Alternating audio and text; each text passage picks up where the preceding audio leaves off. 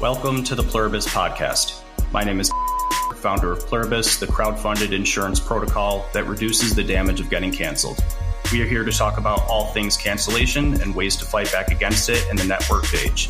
Most importantly, we want to provide you with the tools necessary to not only escape the constraints of cancel culture, but to provide a positive vision for yourself and your network moving forward.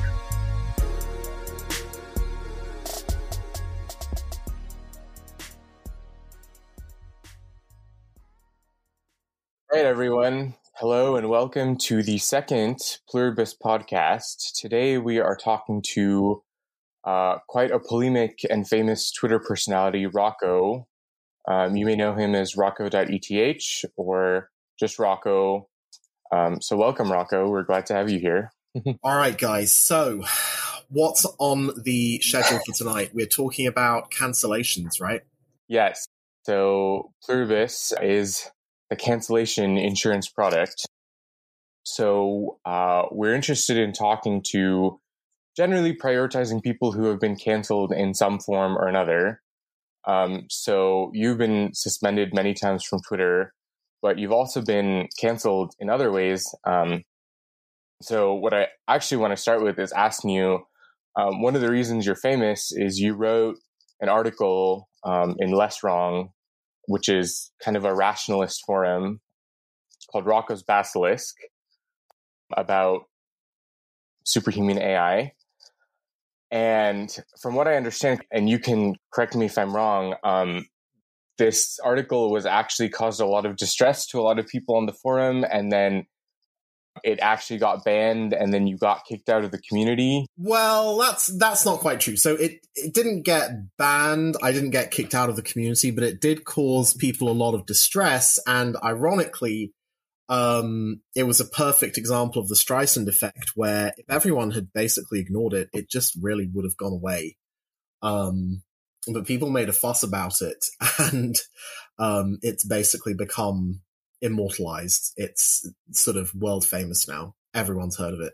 Right. People, when I introduce myself as Rocco, people will say, "Oh, like the Basilisk, have you heard of that?" That's how famous it is. Right.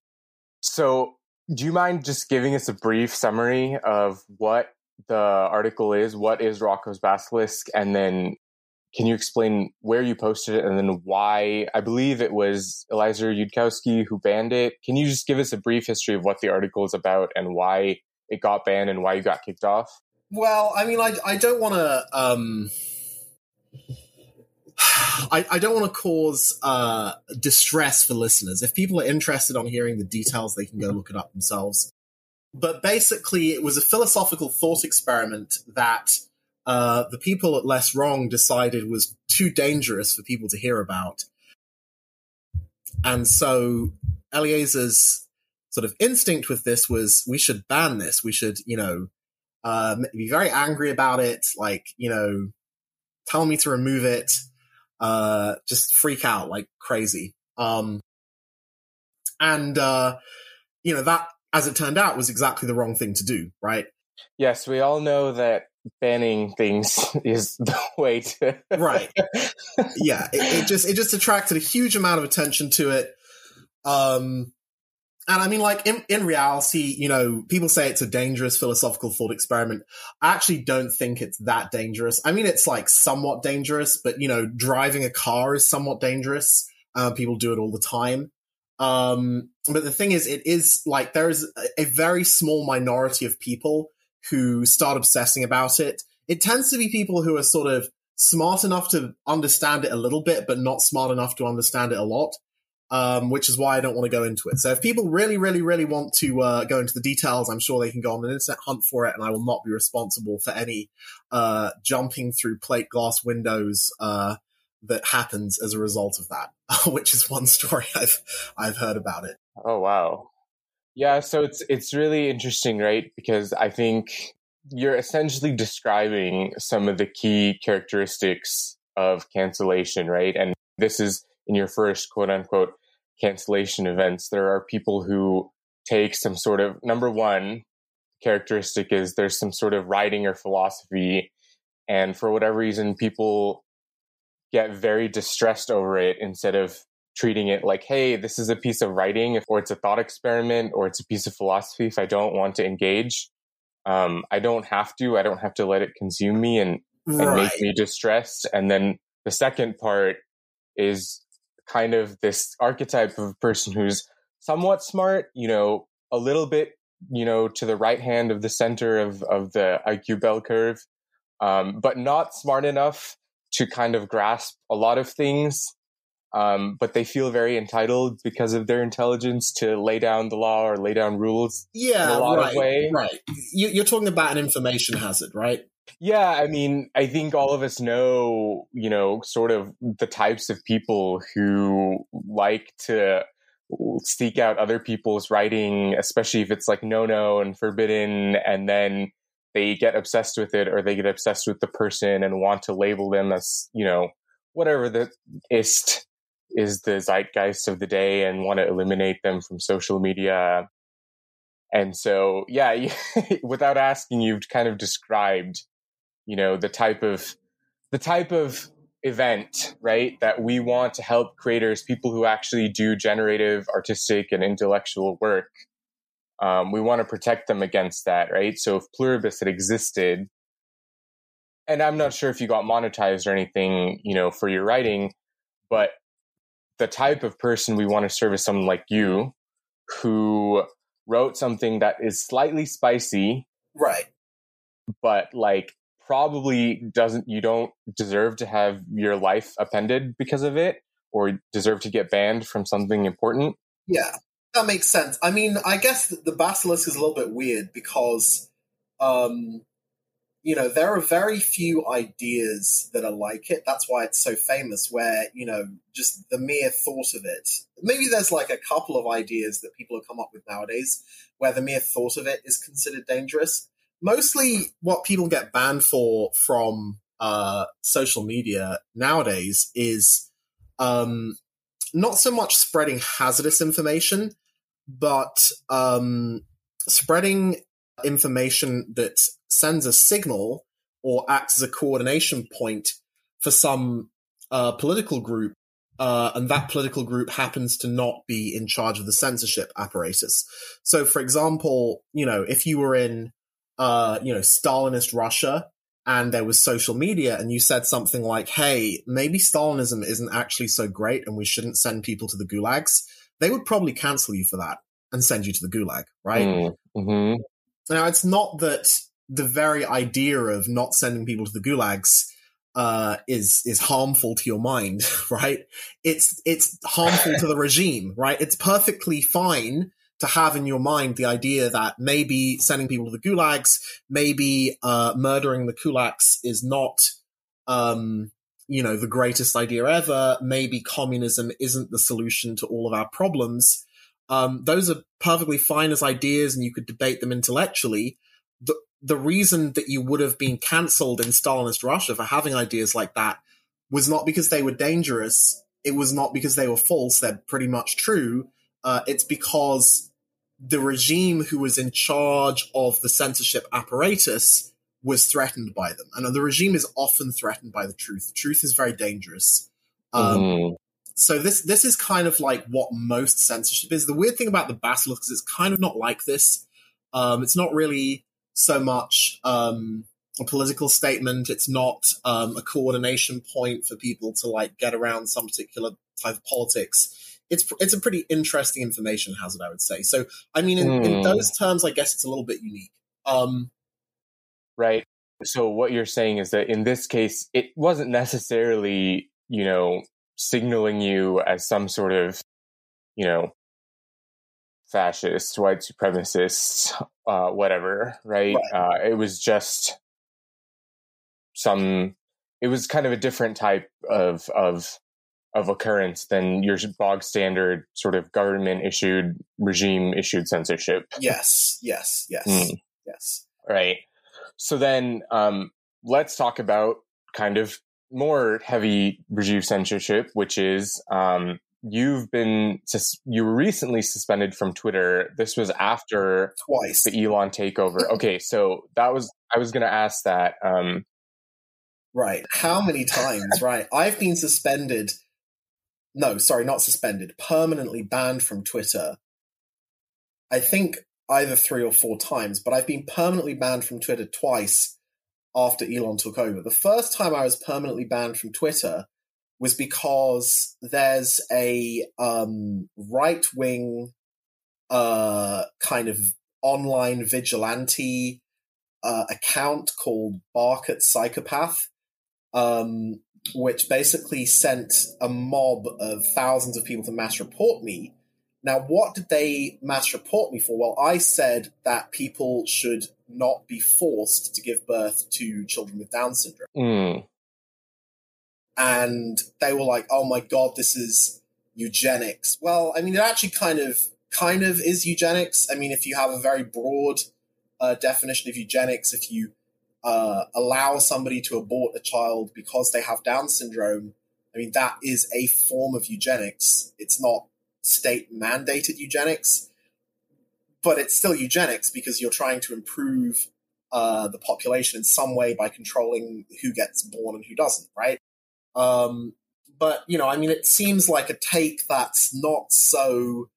I mean, it doesn't seem to me like you ought to be banned for merely saying that people should have the choice of whether or not they give birth to a child with Down syndrome. Right. I think this is one of those things where, again, going back to this type of person who tends to be a little bit more intellectual than others, but not too smart, but also very neurotic, can't always tell the difference between what someone would say on an online forum versus, presumably, this is not something you might bring up organically, like at a dinner party. Yeah, I mean, I would bring that up at a dinner party. Like, I mean, I don't think it's controversial, right? People like what, you know, people at dinner party would be like, oh yeah, if you have a baby with Down syndrome, I'm going to get a gun and I'm going to like stand over you whilst you're pregnant and make sure you don't abort it and like shoot you if you know, try to have an abortion or shoot the doctor. No, I mean, that's crazy, right? Like, if you really don't want to have a baby with Down syndrome, you abort it, right? This seems like a totally reasonable and legitimate point of view. Yeah, but, do you want to jump in? Go ahead. Here? Yeah, sure. I was just reminding me of one question that I had lined up. Raka, are you familiar with Geoffrey Miller's article from a couple of years ago, the neurodivergent case for free speech? I mean, it rings a bell. I may or may not have read it, but what's the brief summary? Okay, I think it was, and I apologize for my voice just getting over being sick, but basically it was saying how people that fall on the spectrum in some way or another, or I think Jeffrey himself is Asperger's. So he said these university speech codes are just not fair to people that fall in that sort of like autist nerd archetype because right. Whether they, I mean, the way that he framed it is like, you know, not being able to keep up or notice these slight ever shifting social cues. I think wherever I fall in that, it's like not really having an inclination to follow them rather than not being aware of it. But I was just thinking about, you know, that type of conversation and how some people, the way that we were just framing it is, hey, this is just, we're just talking about an issue. This is an is-ought distinction. It's just like we're just talking versus people who are just like, that is outrageously rude and I have a problem with it. And I'm going to bring the hammer of Thor down on you if I have the power to do so. You think that this is a pretty like inextricable issue and like these two types of people are kind of always going to stumble over this point again and again? Which two types of people? The normie versus the neurodivergent, pretty much.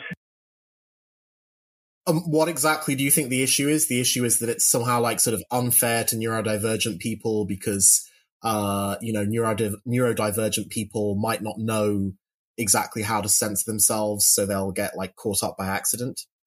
Yeah, socially uncomfortable conversations that are nonetheless interesting to talk about that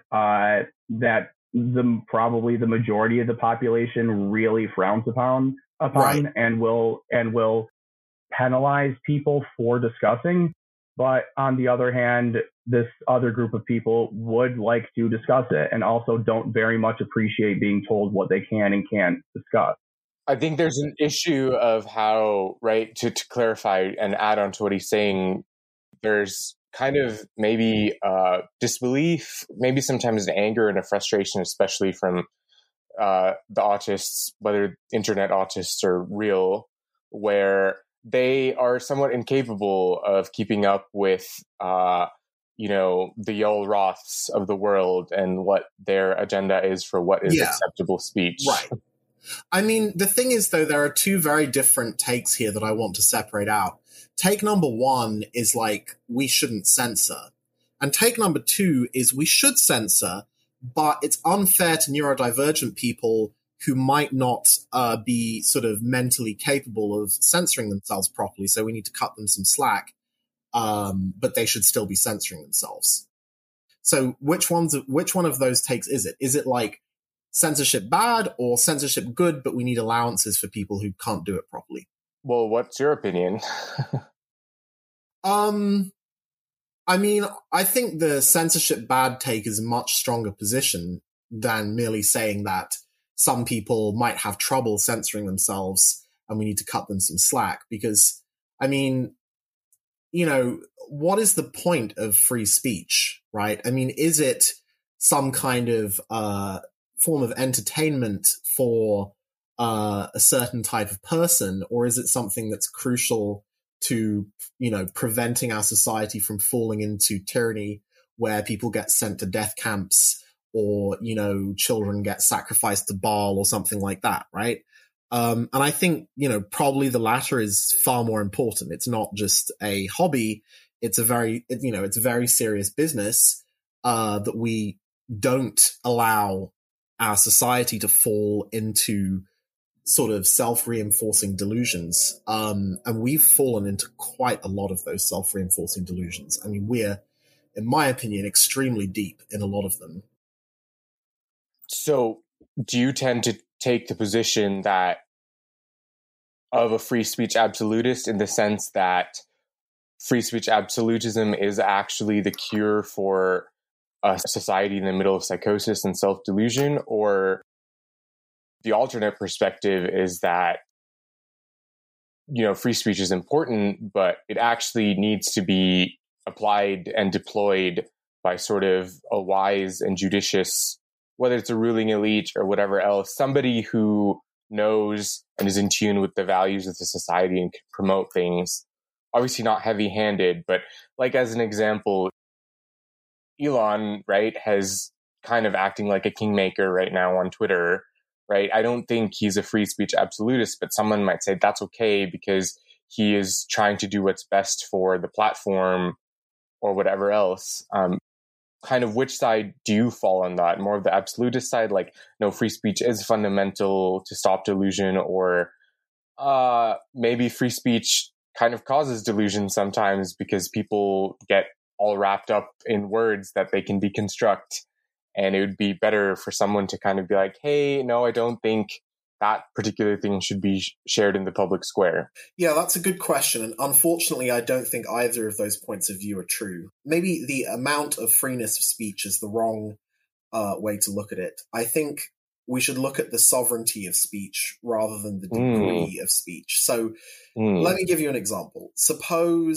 Let's suppose hypothetically that there is an evil person in charge of society and they are, let's say, child abusers, right? So their utility function is to take everyone's children and abuse them in the most horrible ways possible. Now, obviously that's a bad thing, right? But, since they're powerful and they're sort of like, they have influence, they're going to come up with a bunch of arguments as to why child abuse is a good thing, right?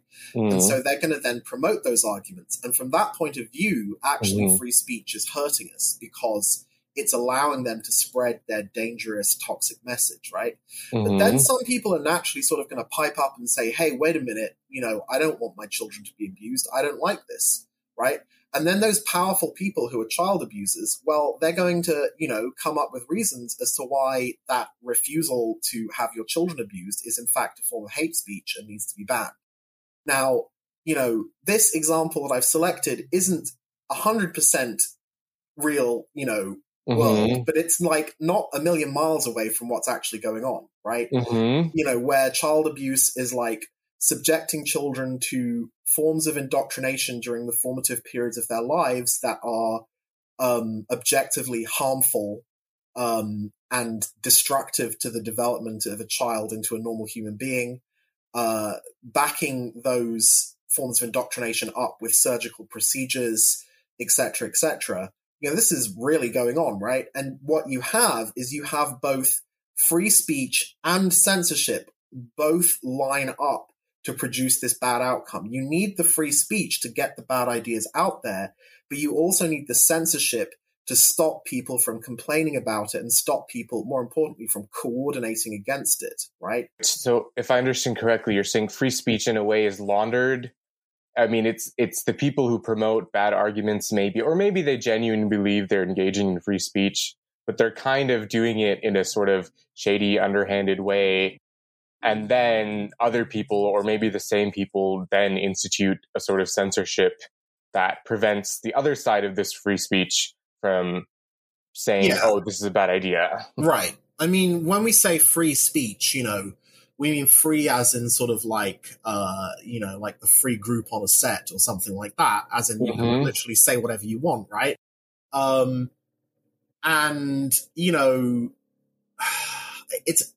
think it's a mistake to imbue free speech with a universal aura of goodness or a universal aura of badness. But at the same time, if you say, well, let's take a middle ground and we'll have some like reasonable speech codes where some things are allowed and some things are banned, that's also a mistake, because whoever the bad guy is, if they're powerful, will take control of those speech codes, and you will have a lack of free speech when you need it, and you will have free speech when it's bad, right? So people will be allowed to spread, dangerous, harmful, bad messages that are actually bad for us all, but they won't be allowed to complain about them.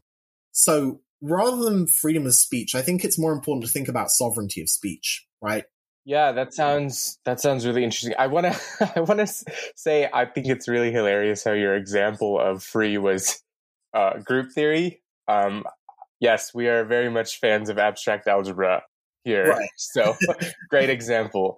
Right, but I mean, that's what we mean by, we don't mean free as in beer, we mean free as in free group, right? Right. For all the mathematicians listening, you must love Rocca right now.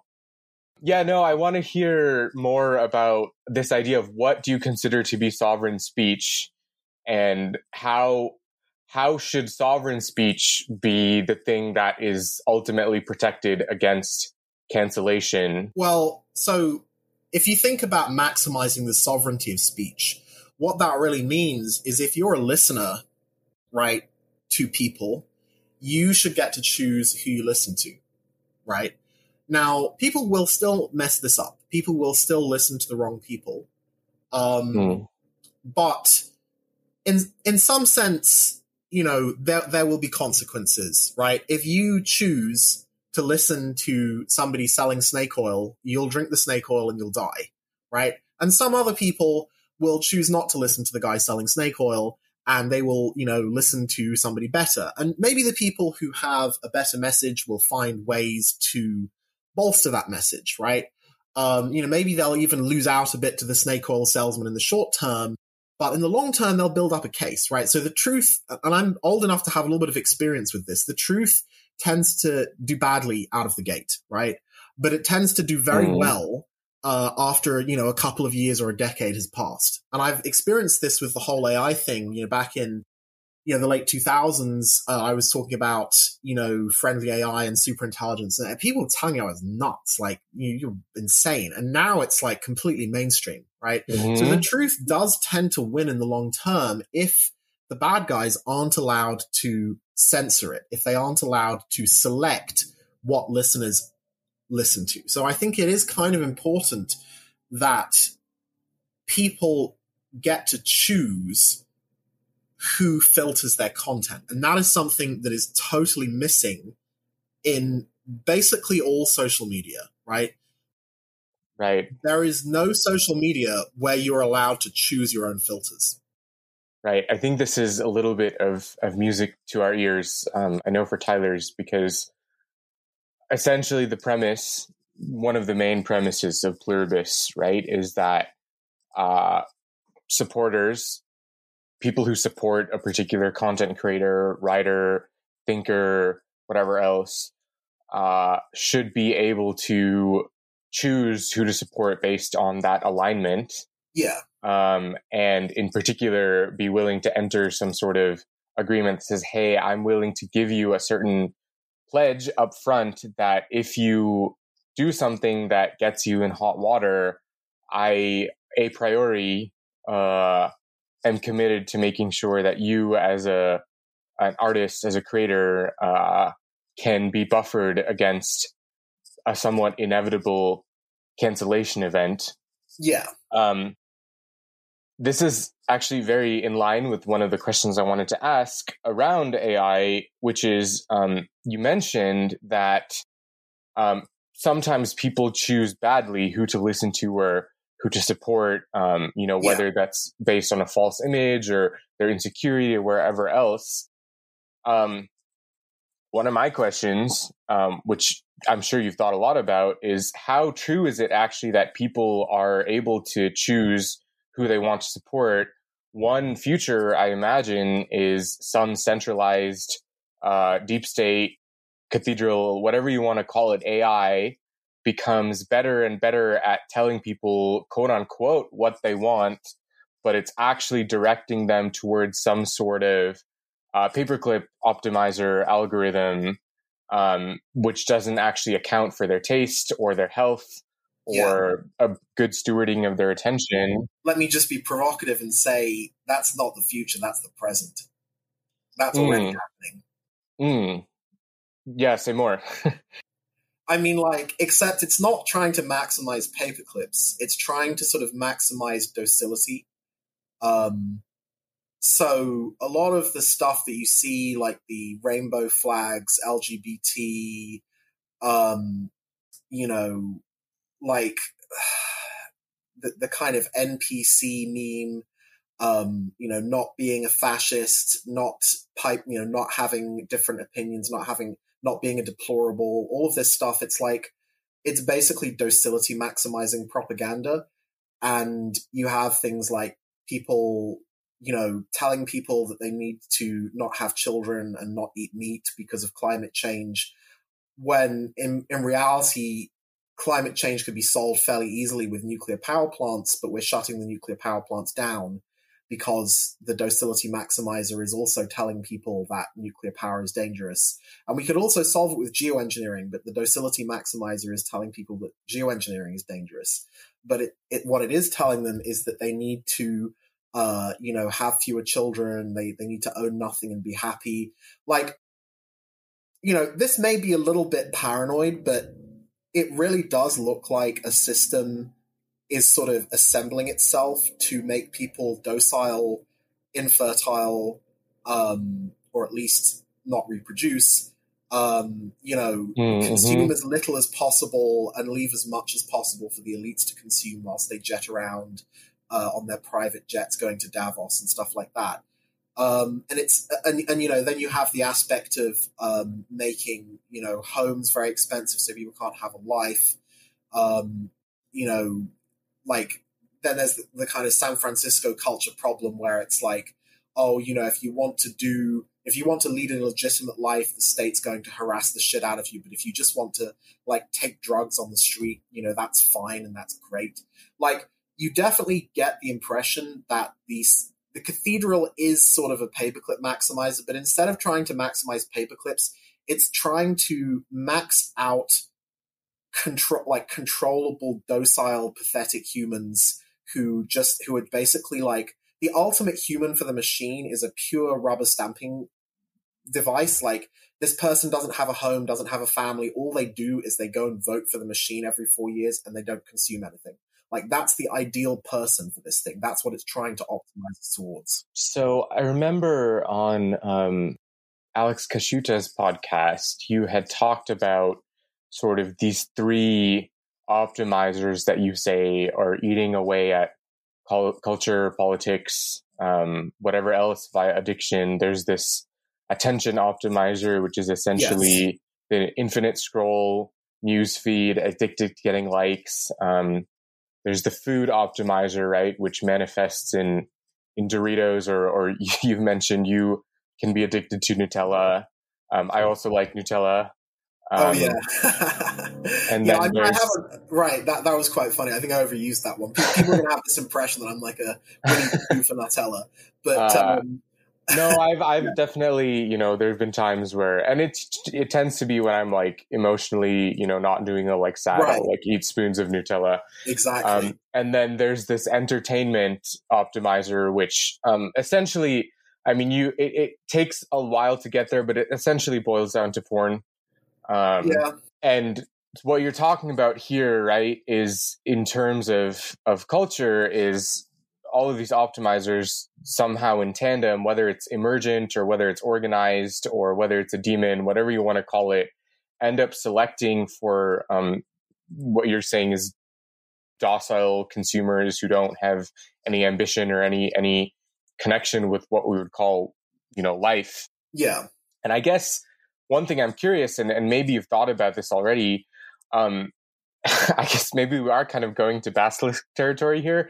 Do you see an AI becoming strong enough to optimize for cancellations against people who would act against it? Yes, absolutely. Because in a way, many platforms right now, like YouTube and other things, a lot of suspensions are already automated. Yeah. I'm kind of thinking, what happens when your electric company or your grocery store or your credit card, actually, maybe that's already happened.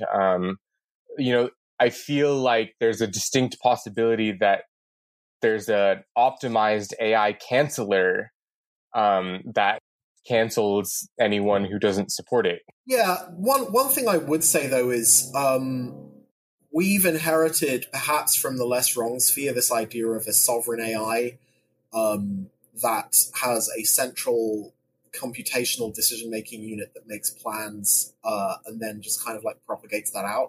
But that's not really what's happening. What's actually happening is the decisions are, the high-level decisions are mainly made by people. There isn't a single conspiracy that drives everything. There's just a lot of aligned interests and sort of mutual back-scratching that goes on up in the echelons of power, I expect. I mean, I don't know. I don't move in those circles, but, my inference from what I can see from the outside is that it's more of a distributed thing of just sort of mutual back-scratching. And, the AI isn't in the middle. The AI is at the edges at the moment. And as you say, it's like automated bans on Twitter, automated bans on YouTube, that kind of thing. But, if you think about it, the real root of causation for getting cancelled for being anti-trans propaganda is quite interesting, right? So why do the people in power want more people to be trans or LGBT or any of these things? Well, it's because those people are more politically loyal, right? Mm-hmm. Because if you're like, if you're a normal person with intact genitalia and prospects in life, then you can maybe go and have a family.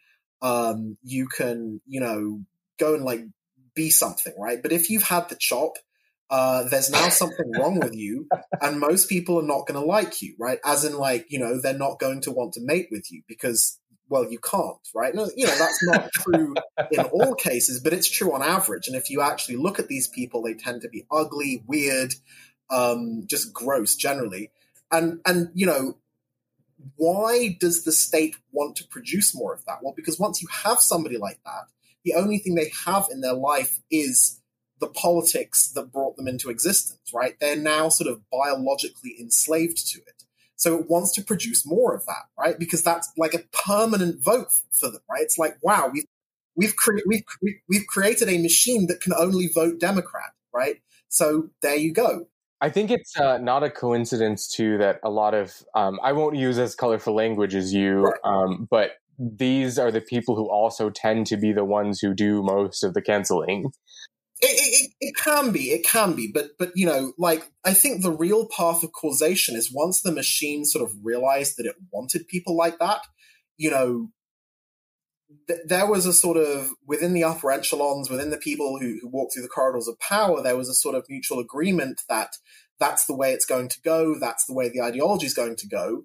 And then, you know, that directive was propagated down, and it's only then that the AI gets involved. And the AI is like, okay, we need to sort of, you know, censor anything that's against this, because this thing is good. We like this. We want more of this. And that's how you get cancelled for speaking out against trans, right? So the path of causation is quite a long one, and the AI only happens at the end of it. Yeah. Do you want to step in? Yeah. So I was just thinking about how all the things that you covered, and there's so many things going bad simultaneously, all heading in the same negative direction, that a lot of times when people observe what's going on, they think that this is some unique situation, that there's never been a society as messed up as ours, or in other ways, just like another just unique case. But it reminded me of the quote from Toynbee saying that civilizations aren't killed, they commit suicide. It's really just the tech that we have ends up speed running the suicide. The automated AI that cancels anybody that gets in the way is like it's like a program that tries to remove anybody that tries to hijack the train that's headed towards oblivion and tries to get it to a different path. So I was just wondering, one reason civilizations collapse is due to prioritizing comfort over anything else, and many truths are inherently uncomfortable. One, was a civilization as successful as ours destined to become completely detached from reality? And two, how might we get people to choose painful truths over comfortable fantasies, because that's the only way to avoid the fate that seems to have been carved out for us? Yeah, I mean, there are 2 points there. So one of them is like, is this fundamentally to do with technology or not? Is it something that would have happened anyway? And I actually think technology is causative here. So if you imagine the kind of ideas that we're seeing, you know, the gender bender nonsense, imagine that, but in like the year, you know, 1170 or something. And you have, you know, a country somewhere in Europe that's decided to like sterilize their men and sort of like turn them into fake women, and then sterilize some of their women and turn them into fake men. It would just get conquered, right? Because you know, because like actually real human genders are functional in the sense that women produce the next generation, men are soldiers or workers, and when you mess with that, you make them less functional. So if technology wasn't there to kind of like mask the dysfunction, this would very quickly get obliterated, right? I mean, I'm not saying that's a good thing. I'm not advocating for that. I'm just saying that that is the way in the past in which this kind of thing didn't happen. So now in the present, you know, thankfully we don't have anywhere near as much physical violence, which is a good thing.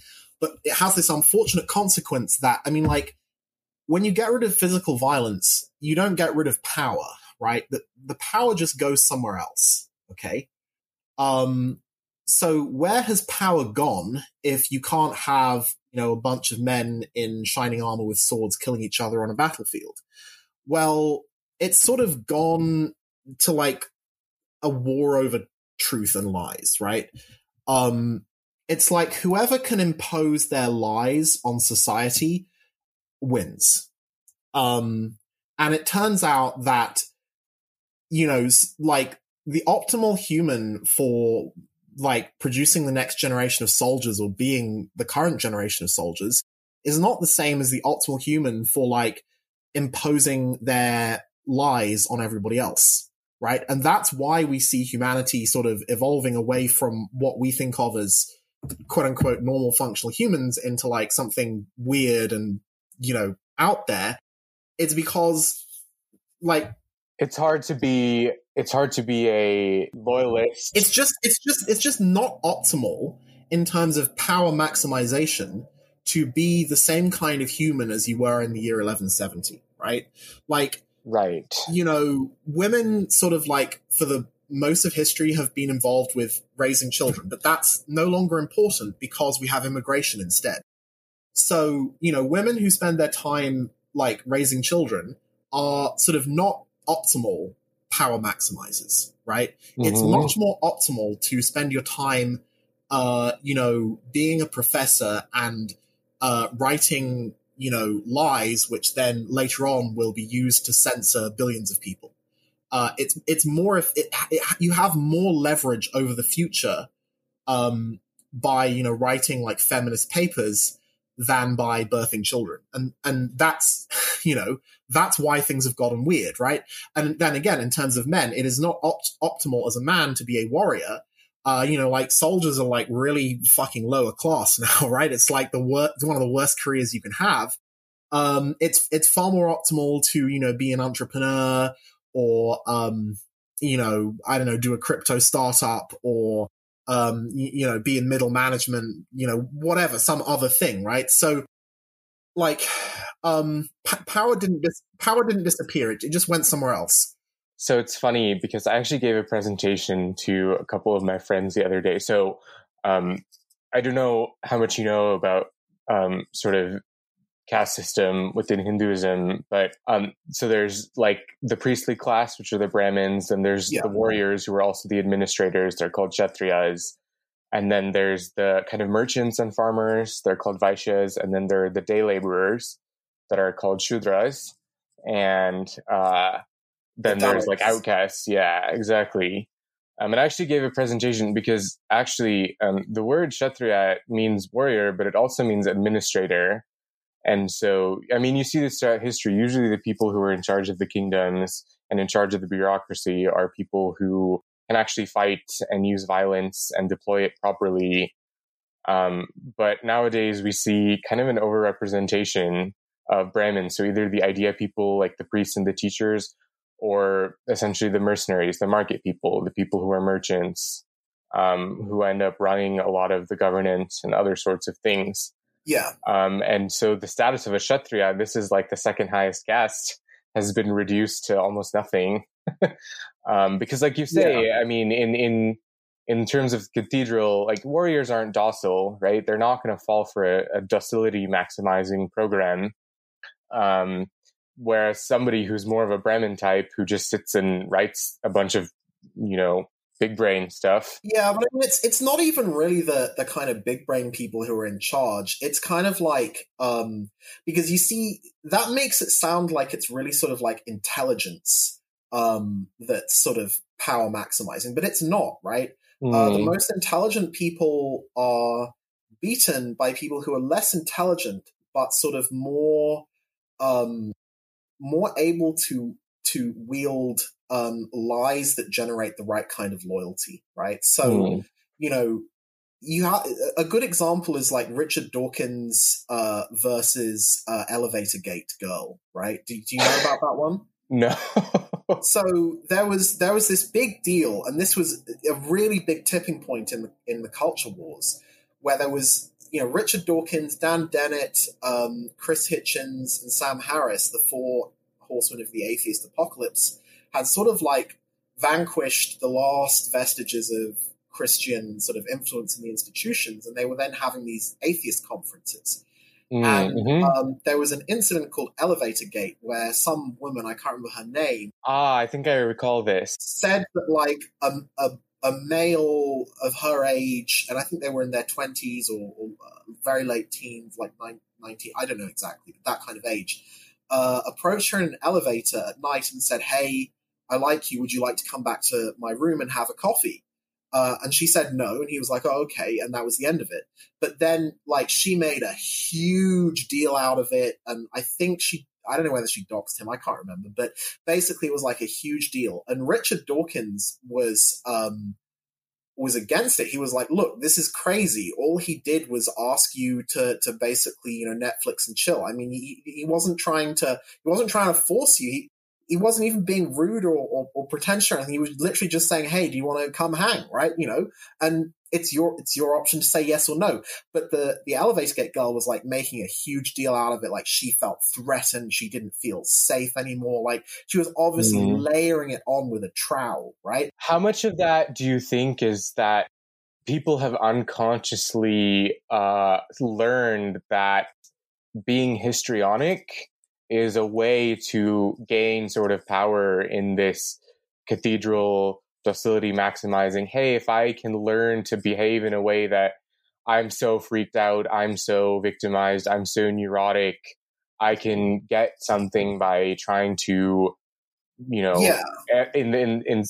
the worst case, basically, I mean, cancel, but like ruin their reputation, maybe ruin their life. Like, right. A lot of this seems like you were saying, it's not necessarily a conscious, intelligent, intellectual thing. It's an unconscious strategy that has been owned and developed, and people recognize that it wins them some sort of gain. Now, the end of the game is pretty terrible. Right. But the point I'm trying to make there is that, during Elevator Gate, right, out of the elevator woman and Richard Dawkins, which one of them is the big brain? It's not her, it's Richard Dawkins, right? He's clearly more intelligent. He's world famous. He basically invented our modern understanding of natural selection, right? But he lost, right? He was banned from their conferences because he came out against the feminist atheists, right? So it's not like the Brahmins are winning, like the big brains are winning. Well, I don't know exactly what Brahmin means, but like, it's not like the most intelligent ones are winning, right? So there's a very specific thing going on here, which is, you create a debate like this. One side in that debate has an advantage, right? In terms of the, shall we say, the game theory of lies, right? So, if I come out and say, oh, I'm in favor of the woman, she's vulnerable and needs protecting, that's good for me because I'm like signaling, I'm doing the white knighting thing. I'm signaling how protective I am, right? And that's good. That's beneficial to me. So in effect, basically she's sort of paying everyone to be on her side by giving them this little implicit gold star of being the protector. But then if you go on the side of the men here, which is Richard Dawkins and the guy in the elevator, you don't get that gold star. You're like, oh my God, are you like in favor of rape or something? Ugh, yuck. So like, this is not a fair debate, right? This is one where one side has picked an extremely strong position where it's almost like everyone in the entire world is getting a big bribe to be on her side and support her lie. Right? So since you mentioned that you feel like technology is causative of a lot of this insanity and degeneration, do you feel like a lot of this is because someone like this woman in Elevator Gate is able to leverage technology to get her voice out to a million people and cause a whole drama? Because I imagine this can't happen without large-scale social media technology. I mean, maybe to some extent, but there's always, people will always have ways of getting a message out, I guess. I think the more important point is that that side in that debate, the feminist side, the kind of, I think that's sort of third wave feminism, right? The third wave feminism side in that debate has a structural advantage, which is that people are always going to want to appear to be fighting for the underdog. And in a debate between a man and a woman, the woman is always the underdog, especially if it's something sexual, right? It doesn't matter who's right. Like, it matters who's the woman, right? And so she's going to win every time. So, like, societies before ours had ways of the ones that succeeded had ways of preventing that from happening, like discrimination against women, whatever you want to call it, right? They, like, women were considered inferior to men in various ways. They were suppressed in various ways. And I suspect the reason for that was because, like, the ones that didn't do that would have ended up with a disaster and they would have been conquered and everyone would have been killed, right? So they sort of evolved like ways to control this sort of extreme unfair advantage that women have in that kind of debate. And there's this clause in the Magna Carta, actually. I can't remember exactly what it is, but there's some guy on Twitter quoted it. I quoted it to him, and he adopted it as his bio on Twitter. And it's something like, the testimony of a woman shall never be accepted in court for any murder except that of her husband, or something like that. So basically, like, evidence from a woman is not allowed, right? And that's kind of like the cure for this. It's like, women have this massive advantage.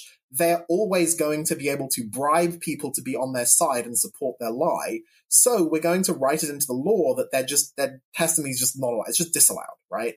And then, maybe some societies went against that, and then they had like chaos because people could just basically pull these lies out and do all sorts of random shit with it, and it broke something, right?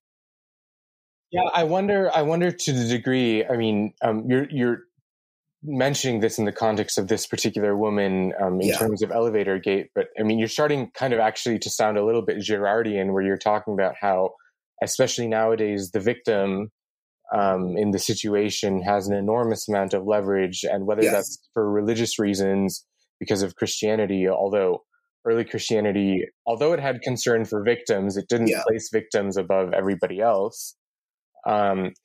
But I don't think it's cultural. I think it's just game theory, right? Because, like, if we have some kind of situation where you have to choose which of two sides to support, and you can either support the weak side or the strong side, like, it's always going to be better for you to claim that you're supporting the weak side, because that is a sign of strength on your part, right?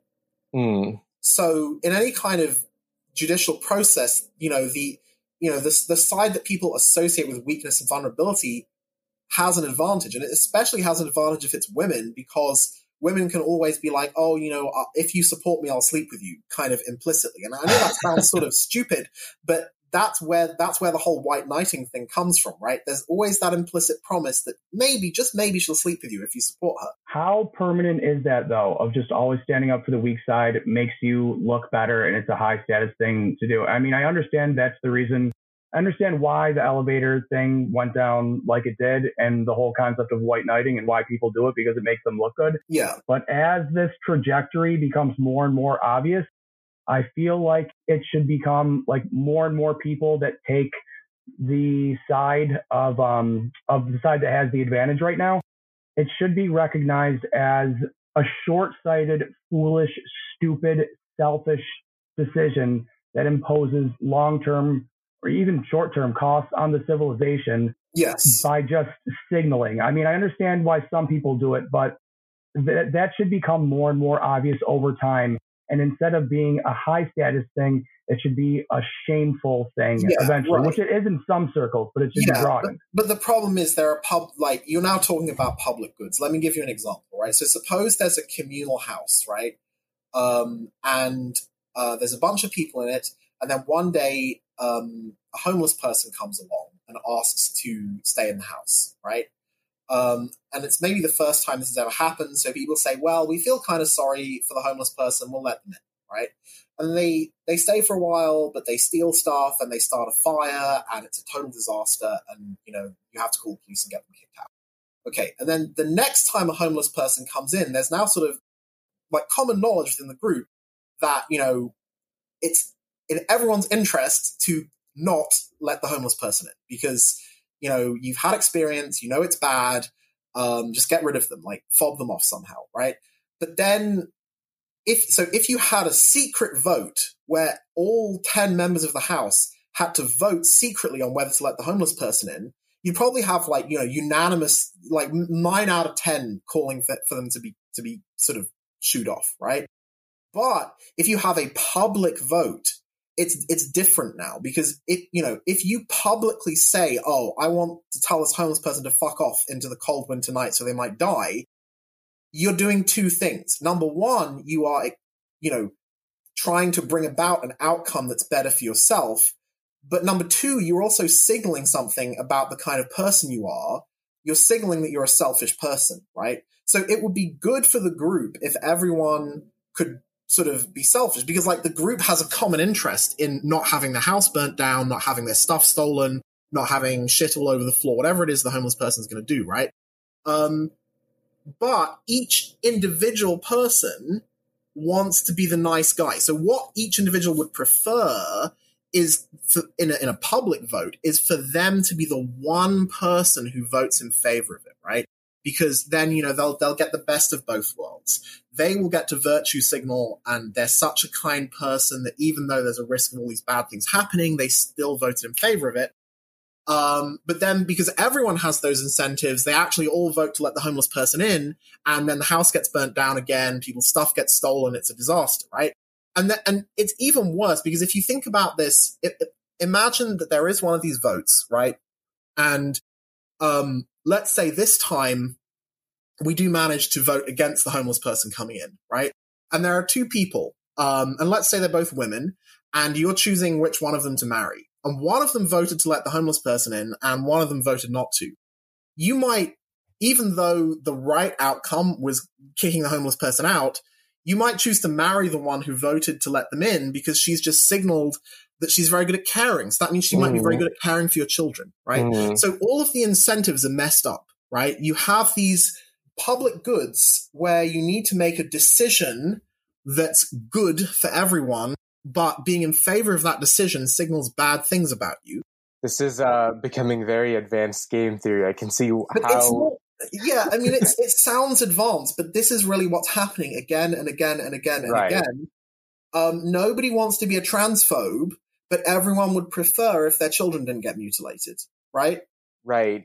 It's hard to set limits in public, especially because you will probably incur the wrath on your own in a lot of ways. It's not even necessarily about wrath. It's literally there's just brownie points for being soft, right? Because you're demonstrating to other people that you're kind, right? And that's good for you, because it means that other people will want to associate you, want to with you, want to trust you, want to form relationships with you, etc., etc., etc. But you are creating a negative externality for the group by being too kind and letting in the tramp, whatever it is you're doing that's bad. I feel like this is another example of, again, we talked a little bit about how free speech can be laundered or misused in certain ways. We're talking about freedom of association here, where that doesn't mean, hey, anyone's welcome. It means, hey, we can freely associate and decide on rules together in a way that benefit us. But again, you run into this problem of how people want to signal in public. Yes. This actually leads into a really good question, which is, you wrote a thread recently you wrote it a lot about war and how, civilization is generating because of narrative control and the docility optimizer. One thing that you mentioned is that one thing that might be able to fight against the sort of deep state centralized cathedral AI is a sense of decentralized network state type of AI. Multipolar AI, I think, is the term that you used. I know we talk a lot about this at Pluribus because we essentially want to give creators and supporters a very local relationship. Like, you don't even have to, if you can be insured by people who support you, you can give them private things. You can be part of your own network union where if you want to post things publicly, that's great. But if not, you can do things privately, which again ends up preserving some of these public goods that you're talking about, when you can do things in private, when you don't have to signal to a larger public. To what degree do you actually think some sort of decentralized or multipolar AI is being developed by various tribes to counter a more insidious, centralized deep state one? And how do you think Pluribus can be leveraged as a product for that purpose, right? Do you think there's a way to attract like people who are developers to do a project in a way and get support to make sure that they don't get canceled by the centralized AI canceller? How do you imagine this playing out, and what do you think Pluribus can do to kind of accelerate this multipolar AI that benefits particular groups of people who freely associate rather than this docility maximizer degeneration machine? Well, why do we want to bring AI into it? Because everything that I've said so far, you don't need AI for any of this. This is all just human beings and computer networks, right? There's no need for AI. Now, you can have AI as a so basically the kind of AIs that people have at the moment, like GPT chat, they are just very good at repeating simple known tasks, right? Or like regurgitating well-known knowledge that's already written down somewhere. So these are not AIs that are going to be like a Yudkowskian singularity or a Bostromian singleton where, you know, it's just going to like wake up and like build nanobots and take over the whole universe. It's more like just a sort of, just imagine like having sort of access to infinite call center worker type intelligence, right? Where they can just look at something and classify it according to what you would get if you just looked it up on Google, right? So I guess that kind of AI can be used to make various censorship tasks more cheap, basically, because you don't have to employ a person to do it. But I don't think it really changes the game, right? Everything that we would talk about with the current state-of-the-art AI can also be done without it. It's just going to cost you more in terms of paying people to classify things and generate text. That may change in the next, say, 20 years, but stick with that for now. So, I mean, in terms of decentralization, I was thinking about this myself in terms of like, what am I going to do with my Twitter account? Because realistically, either I'm never going to use Twitter again or I'm going to get banned again. I mean, it's one of the two, right? I either have to not tweet ever or I'm going to get banned again. So what do I do, right? How do I solve this? Well, I mean, I did a poll with some of my followers and said, look, where else would you follow me if I got banned from Twitter again? And, most people were saying kind of like we wouldn't. Twitter's really convenient. So it means that whoever has censorship power over Twitter basically has ownership over my social graph, which is, a huge problem. So, I mean, what can you do about that? Well, here's a sketch of a solution that I think might work for that, right? So and some of the people over at what's it called? Oh God, I'm getting old now. I've forgotten it. The Curtis Yarvin thing. Unqualified reservations? Urbit, right? No, Urbit, right? Urbit, right? Some of the people over at Urbit they're developing a solution to this, right? So, basically, well, maybe this isn't quite what they're developing, but basically, like, if you have a Twitter account and you have a Facebook account, Instagram, Gab, Truth Social, Mastodon, you have a bunch of these accounts, right? Imagine if you just had a single app on your phone where you could post something and it would then automatically go and post to all of these. Right? And then people would comment, people would reply, you could get into conversations, and you could just reply from a single interface to any one of these. And then, sort of furthermore, you could kind of incentivize this thing with like a crypto token or something like that. You could basically have a universal social media interface where all the different social media networks just became sort of like subsets of it or groups. And if they then, if you made this thing and if it was very popular, if you got a lot of users, and if you made it really useful to people, which I think you could, because modern social media is actually really bad. And the reason by the way, the reason it's really bad is because these things have incredibly strong moats because of the network effect. So, the user interface and the power of these things is shit. It's really, really bad. It sounds like the solution you're describing almost is like something that is an open source protocol for information sharing, and it would be like open source in the sense that Linux is open source, and then it would also be interoperable in the sense that email is interoperable, right? Email. I mean, so you can try that, but it's not quite the same thing. And the problem with making a protocol like email is it will get captured. So email has been captured. Like, you used to be able to run your own email server and send emails to people. You can't do that anymore. They won't get delivered, right? They will be sent into a black hole. Actually, Jameson Lopp from the Bitcoin community has a great video, which I'll maybe send to you and you can post it to people, on exactly how they killed the email protocol. But like, email's still technically a protocol, but it's been totally captured. 80% of users are using Gmail, right? So if Gmail black holes your emails, that's it. It's done, right? So these open protocols are a kind of nerd trap. And there are people in the Bitcoin community who are making something called Nostr, and Jack Dorsey has been sort of big in that, where they're like, no, we're going to solve this with an open protocol. And I think they're going to get wrecked in just the same way that email got wrecked. It's going to get captured. It's just going to take a while, and they haven't realized it yet.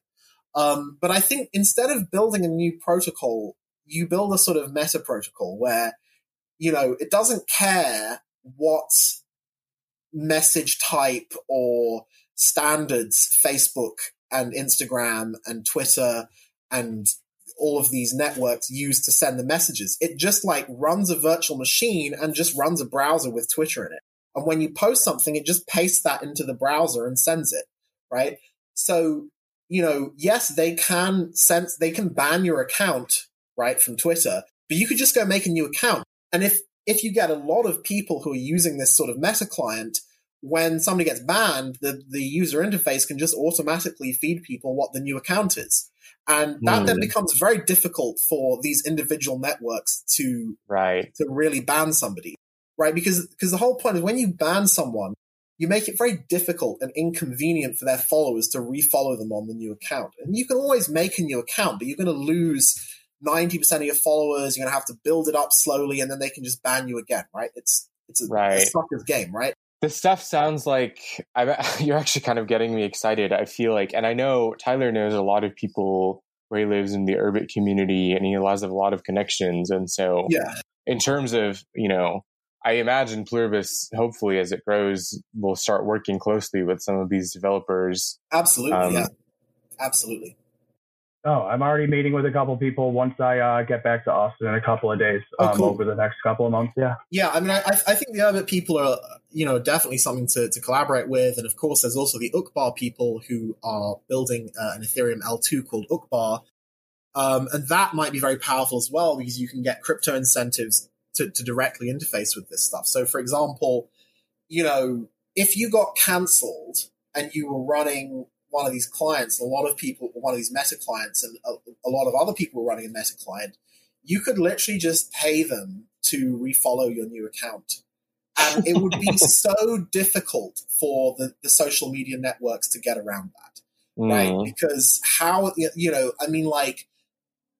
the more they can look, if it's really easy for them to censor, if they just have a database and they can just press the kill button on your profile, that's easy. But if you make a new account and then the meta client just sort of recommends this new account and says, hey, X has been banned, this is their new account, and everyone follows that new account, that's not recorded in their database. So now it's hard. And they can kind of try and play cat and mouse against it. But, as soon as they get into a trench warfare against their own users, it's going to be quite easy for this meta client to just sort of bypass them completely and be like, hey guys, Facebook keeps banning these people who you like. We're going to make or Twitter keeps banning these people who you really like. We're going to make a shadow Twitter, which is going to have all the content of the real Twitter, but it's also going to have all the people who they're banning. And it's going to have insight into how the recommendation algorithm works and so on and so forth. And actually, you can just scrape everything on Twitter, right? And then you can give people the freedom to not only follow people who've been banned by the people at Twitter, but also give people full freedom over their algorithm.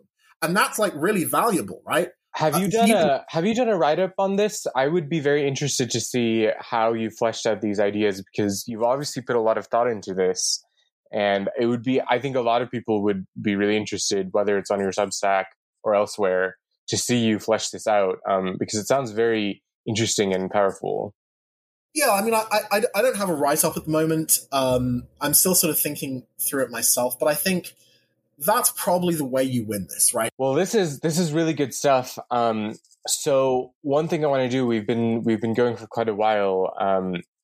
we kind of are trying to make this a standard bearer of the podcast and in general of the Pluribus product. Kind of standing up to cancellation. This is kind of heralding back to what Tyler said earlier, which is in order to beat the docility optimizer, you have to be willing to kind of eschew certain amounts of comfort and embrace comfortable truths. And so courage, I think, for us is a very central virtue. There's a very good quote by C.S. Lewis: "Courage is not simply one of the virtues, but the form of every virtue at the testing point," which means at the point of highest reality. And so I'm curious to hear from you. You've been through various amounts of cancellations yourself, and then you're also just working on a lot of ideas to beat some of these very shadowy forces that are pulling apart civilization. How do you feel like your courage has been developed, or how do you practice your courage in the face of a lot of some really scary and kind of demoralizing occurrences? I mean, I think for me personally, it comes quite naturally because I'm just that kind of person. I'm the kind of person who will just repeatedly say no. Repeatedly say, no, you're wrong, I disagree, this is why you're wrong, which is why that's made me anxious. And I'm now like thinking, look, how can I preserve my platform for speech whilst also not really censoring myself and still saying things that a lot of people are going to get very angry about. Right. And that's what got me onto the idea of things like meta clients. But just kind of like, I mean, realistically, I'm probably not going to execute on that in the next, 3 months. So in the next 3 months, I'm going to have to do something. I'm going to have to set up something that like gives me some amount of protection. So, I'm going to have to do something about it, basically. Right. Yeah. Disagreeability certainly helps with drawing lines and standing up in the face of some pretty evil things. Well, thank you so much, Rocco. Is there anywhere you would like to point people to visit you or learn more about you or participate in your projects? Yeah, sure. I mean, I guess my Twitter is a good place, at Rocco Miech.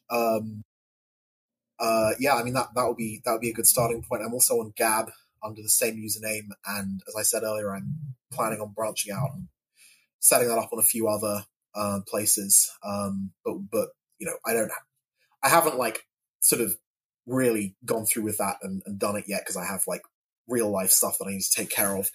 But yeah, I mean, I'll probably be branching out to a few other networks. I would actually be interested, by the way, if people who do take an interest want to get in touch with me and say, hey, this is a place where I like to discover content. I'd be interested in hearing new ideas about that. I'm also on Urbit.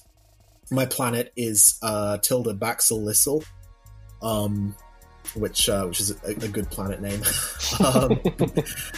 Quite amazing they let me get away with that one. Great. Any last words? No, you guys pretty much covered it. Thanks so much for making the time, Rocco. Really appreciate it. And thanks for your help, guys. That was Rocco Miech. You can find him on Twitter at Rocco Miech. That is spelled ROKOMIJIC. Thanks for joining us today, and make sure to sign up at becomepluribus.com and follow us on Twitter at becomepluribus to stay tuned to the latest updates.